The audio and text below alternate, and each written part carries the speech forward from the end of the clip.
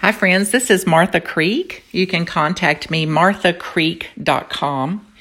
And this series is about resiliency, which is my favorite part about human beings and the innate capacity we have for that. So today's topic relative to resiliency is how to practice that and how to cultivate and uplift our innate inherent capacity for adapting, for our ability to adapt, to become stronger, to become a stronger human being, to have more well-being. And the idea then is to get to do something and practice things that leave me feeling more empowered. How could you feel more empowered today? So the invitation is to make a list of things that you have some control of. I have control of when I'm going to go to bed. I have control of sometimes I have control of how I'm going to respond to something.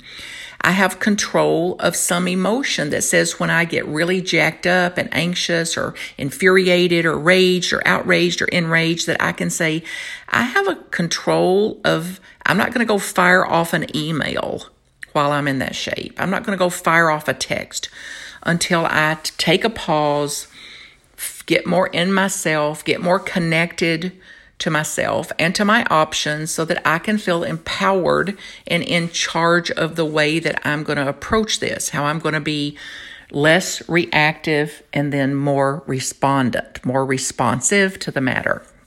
So what would be a list of things you have some control over? It could be your attitude, your perspective, your disposition on what you're going to have for your meals today, who you're going to call or not call, who you're going to put on a schedule. So feeling empowered, and then consciously choosing things that leave me feeling more empowered, and doing this on a moment-to-moment, situation-to-situation, interaction by interaction approach. So practice.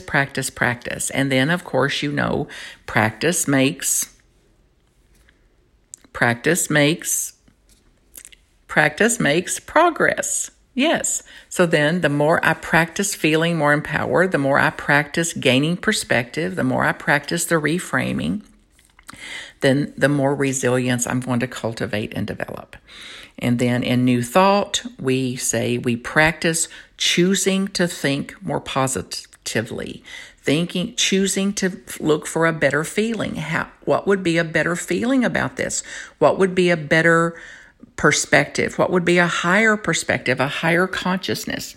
And then it could be using affirmations. I am empowered. I have choice here in this matter. I have some control on how I'm going to respond to this.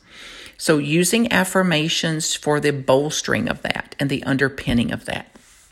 So resilience. I see and know your resilience. I am resilient. I have an ability to adapt to challenges. I have an ability to grow through challenges, not just to go through them, but to grow through them.